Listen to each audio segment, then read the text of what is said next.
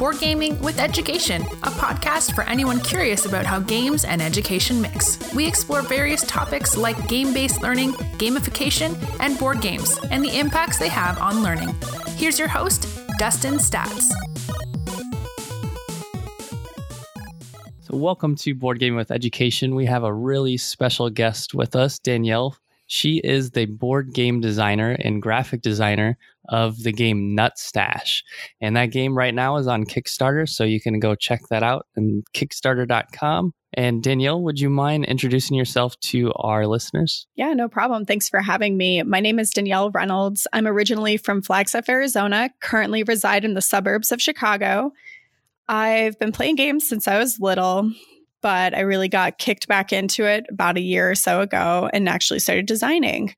Awesome. So we'll get more into how you came into the field of designing, board game design. But first, tell us, our first segment question, can you tell us about a time you learned through games? Definitely. Honestly, I can think of a few different ways. I don't know. When I was really little, I had one of those teaching cash register things with the grocery. I don't know if you've ever seen those.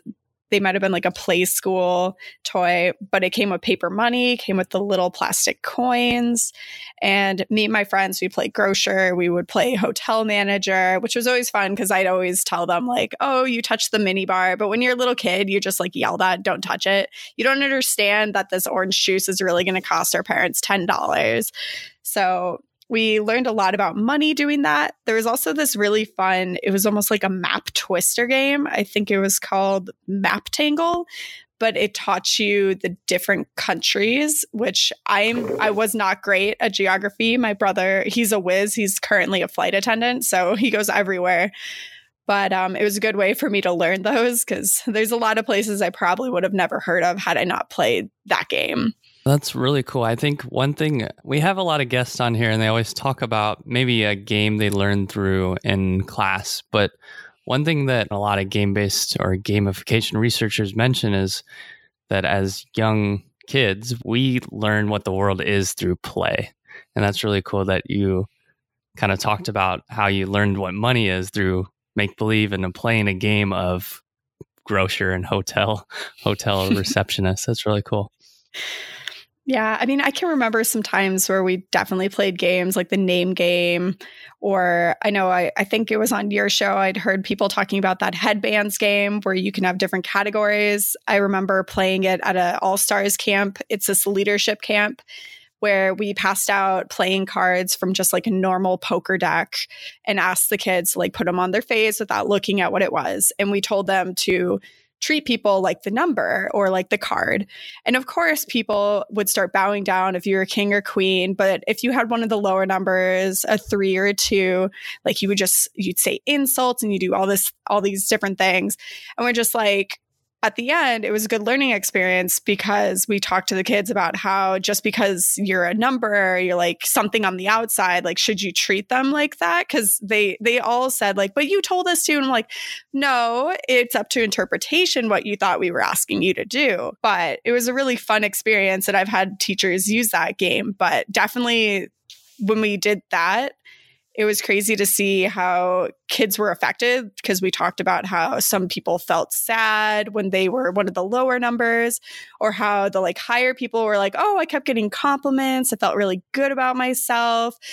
But then other people would be like, oh, I felt bad treating, the lower numbers mean. It's like, had I known that that wasn't something I had to do, I probably wouldn't. And so we kind of talked about peer pressure and just like different things like that.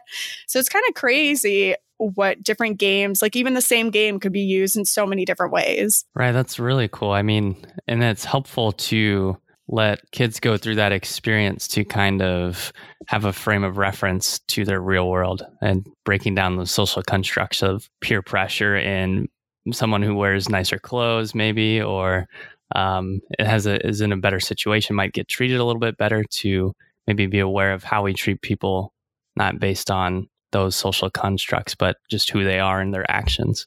Most definitely. It was definitely a learning experience. I did it as a camper and then I did it as a counselor. And I think I enjoyed it more as a counselor, kind of leading the discussion. But no matter how many times we did it, it was an amazing experience. Awesome. So let's get into, now you are a game designer. So from camp counselor to game designer, how did you get into that, I guess, hobby and career? Well, I used to play games when I was a little kid. My dad, one of his best friends, actually created, I don't know if you've ever seen it. I think it's called like the Smarts Pyramid game. They came in like soccer ball, golf balls, and it was 2 different colored balls that you'd have to put in a pyramid together without 2 colors touching. So he had me testing that and different kinds of puzzles. And I had a block over our friends, the Godwins. They had all the different kinds of games that weren't Hasbro back before the internet was really a thing. So it's like you didn't really know how they got those games, because it wasn't something you would have ever seen before. So through playing those, I used to make my own games. I would draw on like cardboard. I designed this Digimon game because I had a bunch of little Digimon figurines. I brought it to school and everyone's like, this is a great game. So I was doing that a lot when I was little. But then, as you go to high school, middle school, college, you just have so much work to do. And then you get into the real world and figure that out. But probably about 1.5 years ago, I kind of got back into it. And that was through meeting someone who's now one of my best friends. But actually, at the time, he was a complete stranger. I met him at a Comic-Con. He was from Canada. His name was Ryan Costello. And that kind of just like flipped me back into what I used to do when I was little. Really cool. And so now you have your first game, Nut Stash, on Kickstarter, which is really cool. I'm on the Kickstarter page, and I really like the artwork and the graphic design of the game. It seems very easy to pick up for people to learn and play. I'm just going to read maybe the first line here. It's a fast-paced, real-time game of rolling dice and matching sets. But maybe you can tell us a little bit about the game and where the idea came from.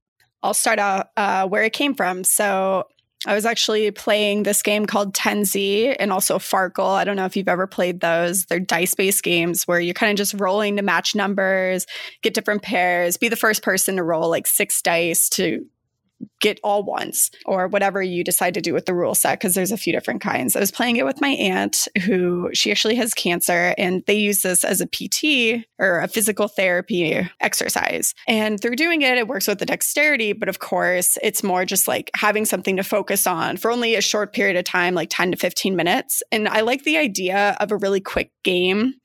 So I took the idea of maybe matching dice and I added it to cards.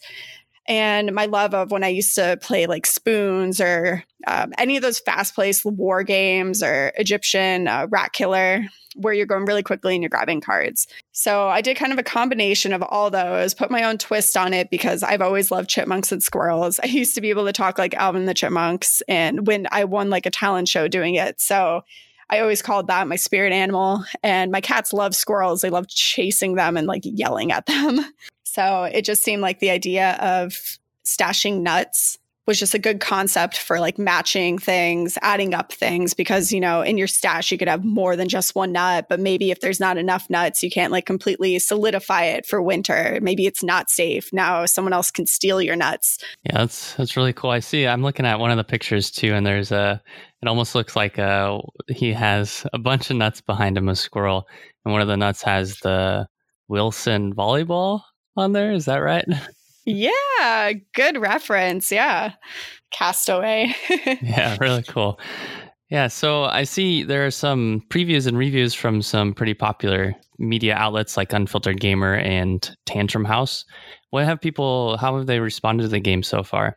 So far, I've got a lot of really good responses. I mean, this game isn't built for the Euro heavy gamer. It's definitely built for the casual gamer, the gamer who has a family or kids, or someone who just wants a really quick pick-me-up before starting a game night. Like maybe you got off of work, you're kind of tired, and this is a really good adrenaline rush for that. It's a perfect icebreaker game. But it's definitely geared towards more of a younger audience, or just people that are a little more on the lighter side of gaming. And all the reviews, that's kind of what has come out from it. I've heard things about it being very fast-paced. I've heard people say, like, this is a great game for the demographic it's meant to be in, which is exactly, what you want to hear, because no game is perfect for everybody. And I definitely recommend anyone who's on here to go to the Unfiltered Gamer. He has a very good, honest feedback on, like, what he liked. He did a live stream of it with some friends, and, everyone was laughing. It's a lot of fun.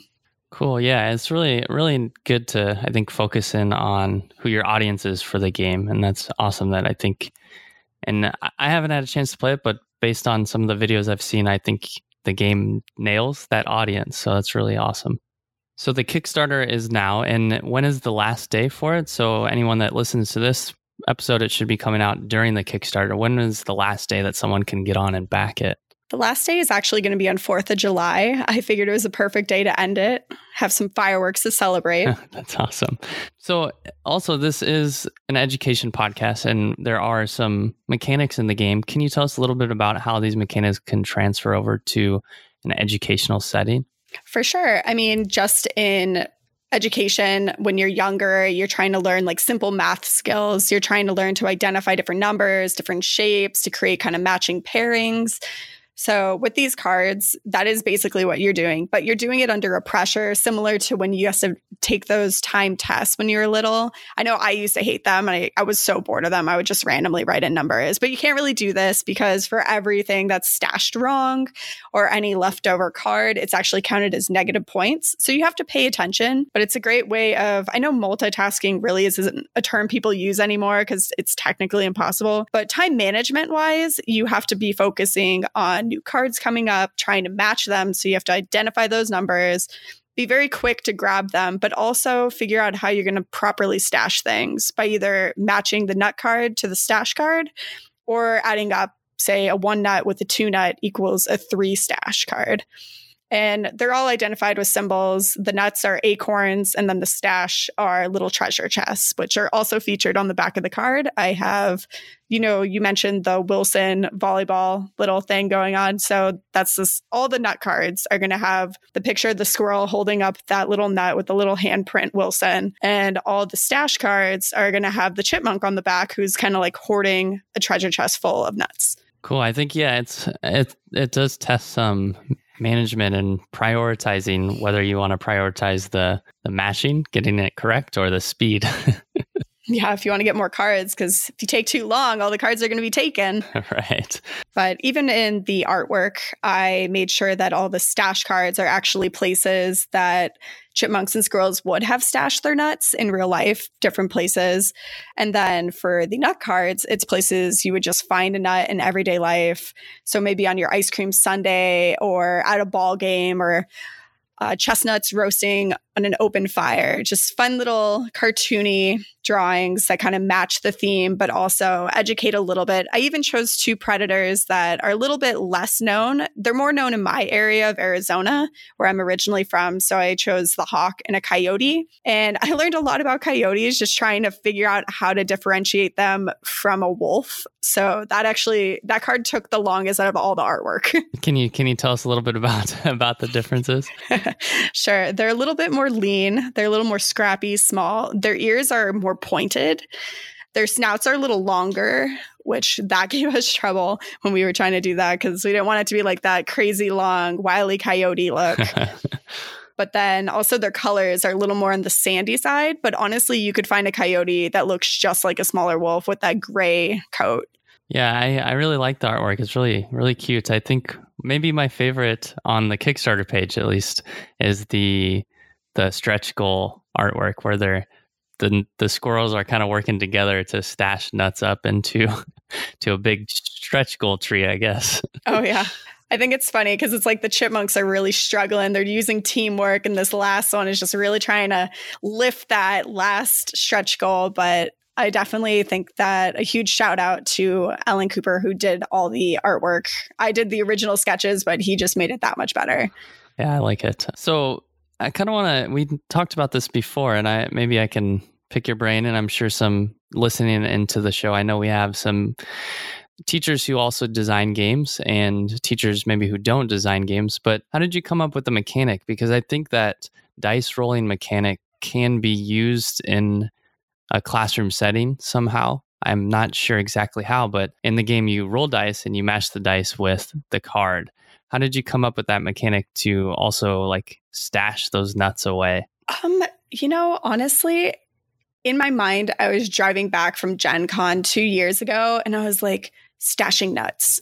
chipmunks and squirrels. And I was like, how do I do it? Like, how do I make it work? And then I remembered playing that game with my aunt and I was like, wait, maybe I could roll dice. And I was like, do I make a bunch of dice? But I was like, no, but I like cards because of the illustrations. It was just this weird, like 3-hour drive where I just kind of figured it out. But as far as rolling dice in a school setting, I do think it's a great way to learn. I mean, honestly, you can learn like kind of how to predict what's going to be rolled because you start to learn with like 2 dice. There's definitely things that are going to get rolled more as like a 7, but with a 6-sided dice, and my game plays up to 6, people, you'd think statistically, if everyone rolled at the same time, someone would have to get the card number. Because I mean, you have 6 players, 6 dice. It's a good shot, and yet we'll still have times where like lags and no one is rolling the right number and you're just getting kind of frustrated, but it's funny. Right. It's just one of those times where you're just rolling and rolling and rolling. It's just not coming. It's pretty funny though to watch.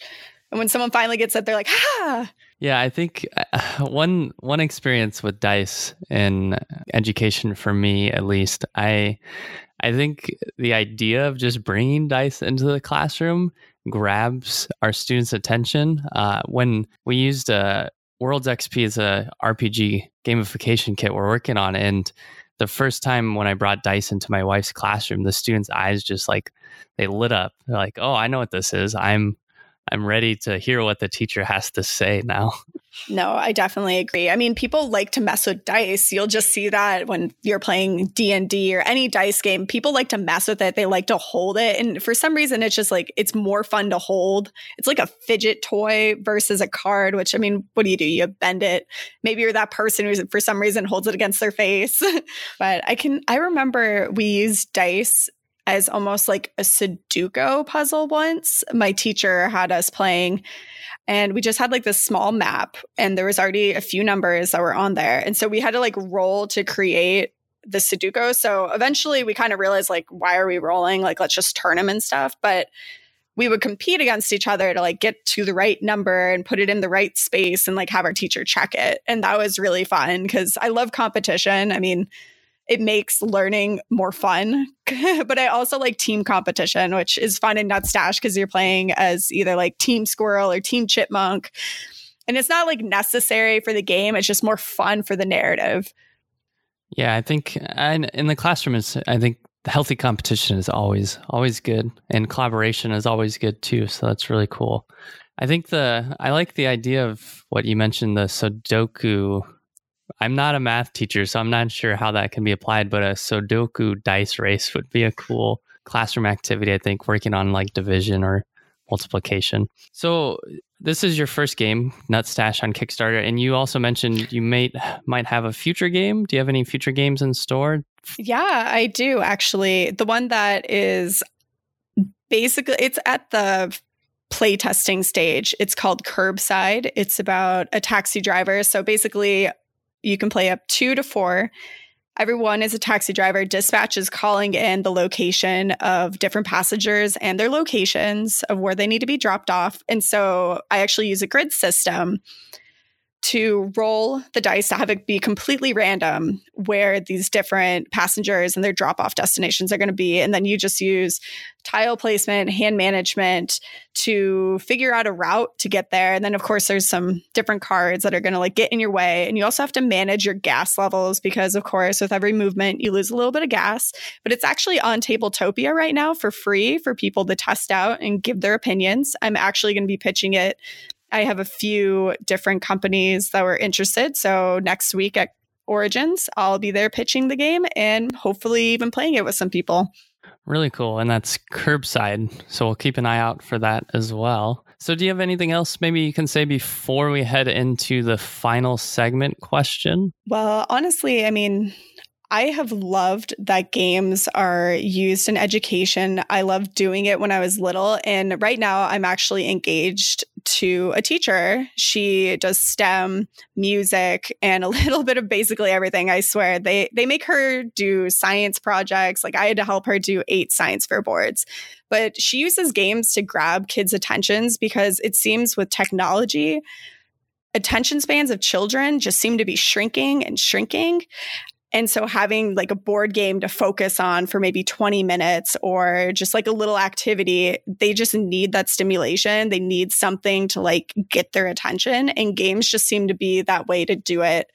Back when I was little, back when these kids are little, I mean, I will play games outside with my little cousins and they'll be entertained for hours. But as soon as we're indoors sitting, they're just like, oh, can I borrow your cell phone? Can I go on the TV? Like, I feel like it's really nice that we have these different games to try to not only teach children, but also get them focused on things that aren't electronics. Right. I think it's super important to reach our students in different ways. And I think board games or games in general are a great opportunity for that. And I think you're right. I use a lot of tech in my classroom, but it's important to pull away from that sometimes because I think that a lot of times students don't get that social interaction as much as maybe in the past. It's hard for me to say since I'm not a student in the past and now in the future. Yeah. I mean, I remember we used to do like competitions with Legos and you'd have one person who's blindfolded, another person who can like point, but they can't talk. And you'd have to like work together to build whatever picture was on the piece of paper that we were given, or you just did all these fun activities that were outside of electronics. And I know towards the end of me going to school, that's when things like Prezi came up for like presentations and you had the like Quizlet and those different like kind of fun, almost trivia games that did pop up. And I mean, those were a lot of fun and they're better than just like flashcards or writing on a chalkboard. But I like going back to some of those original games and original concepts of just like hanging out with people and like working on a team for some common goal. Right. And I think there's something about that raw process of creating the flashcards versus the teacher giving you the Quizlet or quizzes, right? Yeah. All right. So let's go to our final segment question. And that is, if you are stuck on a deserted island,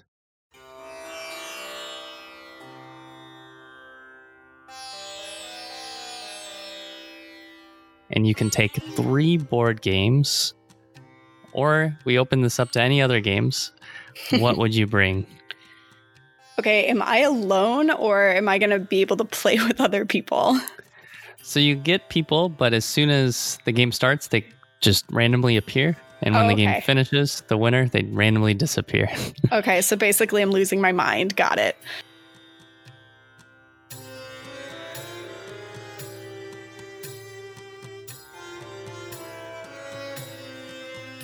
Well, I love the game Settlers of Catan. That would be fun. It'd be kind of hilariously ironic to be playing this game, trying to get resources when you're stuck on an island where you should probably be like focusing your attention on actually getting real resources to live. But then I've really been into Dominion lately. I've been playing that quite a bit.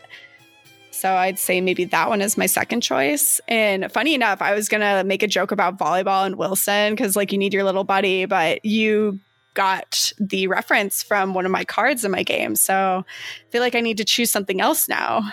I used to really like Clue, like just trying to figure out like who killed who or whatever. I really enjoyed playing that. And we had the Office edition when I was at my house in Arizona. So I think maybe the Office edition of Clue, go for like one of those original games. Wait, there's like the TV show, The Office edition? Yeah, there is. Oh, cool. Yeah. I mean, I'm sure you could probably guess like who got killed. Yeah. Okay, awesome. So check that out. I didn't know they made a retheme of that for The Office. Yeah. I don't know how we got it. I think it was a gift or something, but it was always fun to play. Like there was the Dumpy trophy and like a paperweight, like different things that were themed towards The Office that would kill you. All right, Danielle, thank you again for stopping by. And for anyone listening, Nutstash on Kickstarter, check it out. But before we do go, where can anyone reach out to you, or where can they find Nutstash or any of your other future games? Well, definitely the easiest place to find all of the games, including Nutstash, the Kickstarter, Curbside, and any future game that's going to be posted, would be at my website. It's www.dmrcreativegroup.com/games. Otherwise, just Google search Kickstarter, type in Nutstash, and we're the only Nutstash on there, so you should be able to find us. Awesome. So again, check out Nutstash. It will be on there and they'll celebrate the end of the Kickstarter, 4th of July. Danielle, thank you again very much for coming by. I think you shared some very insightful things for our listeners and people that tune into the show. No, thank you for having me. Thank you for listening in this week. If you liked what you heard, be sure to let us know. You can find us on social media as Board Gaming with Education or BGE Games, or email us at podcast@boardgamingwitheducation.com. If you want to support our podcast, be sure to check out our support page on our website. As always, teach better, learn more, and most importantly, play more. Thank you for listening, and until next time.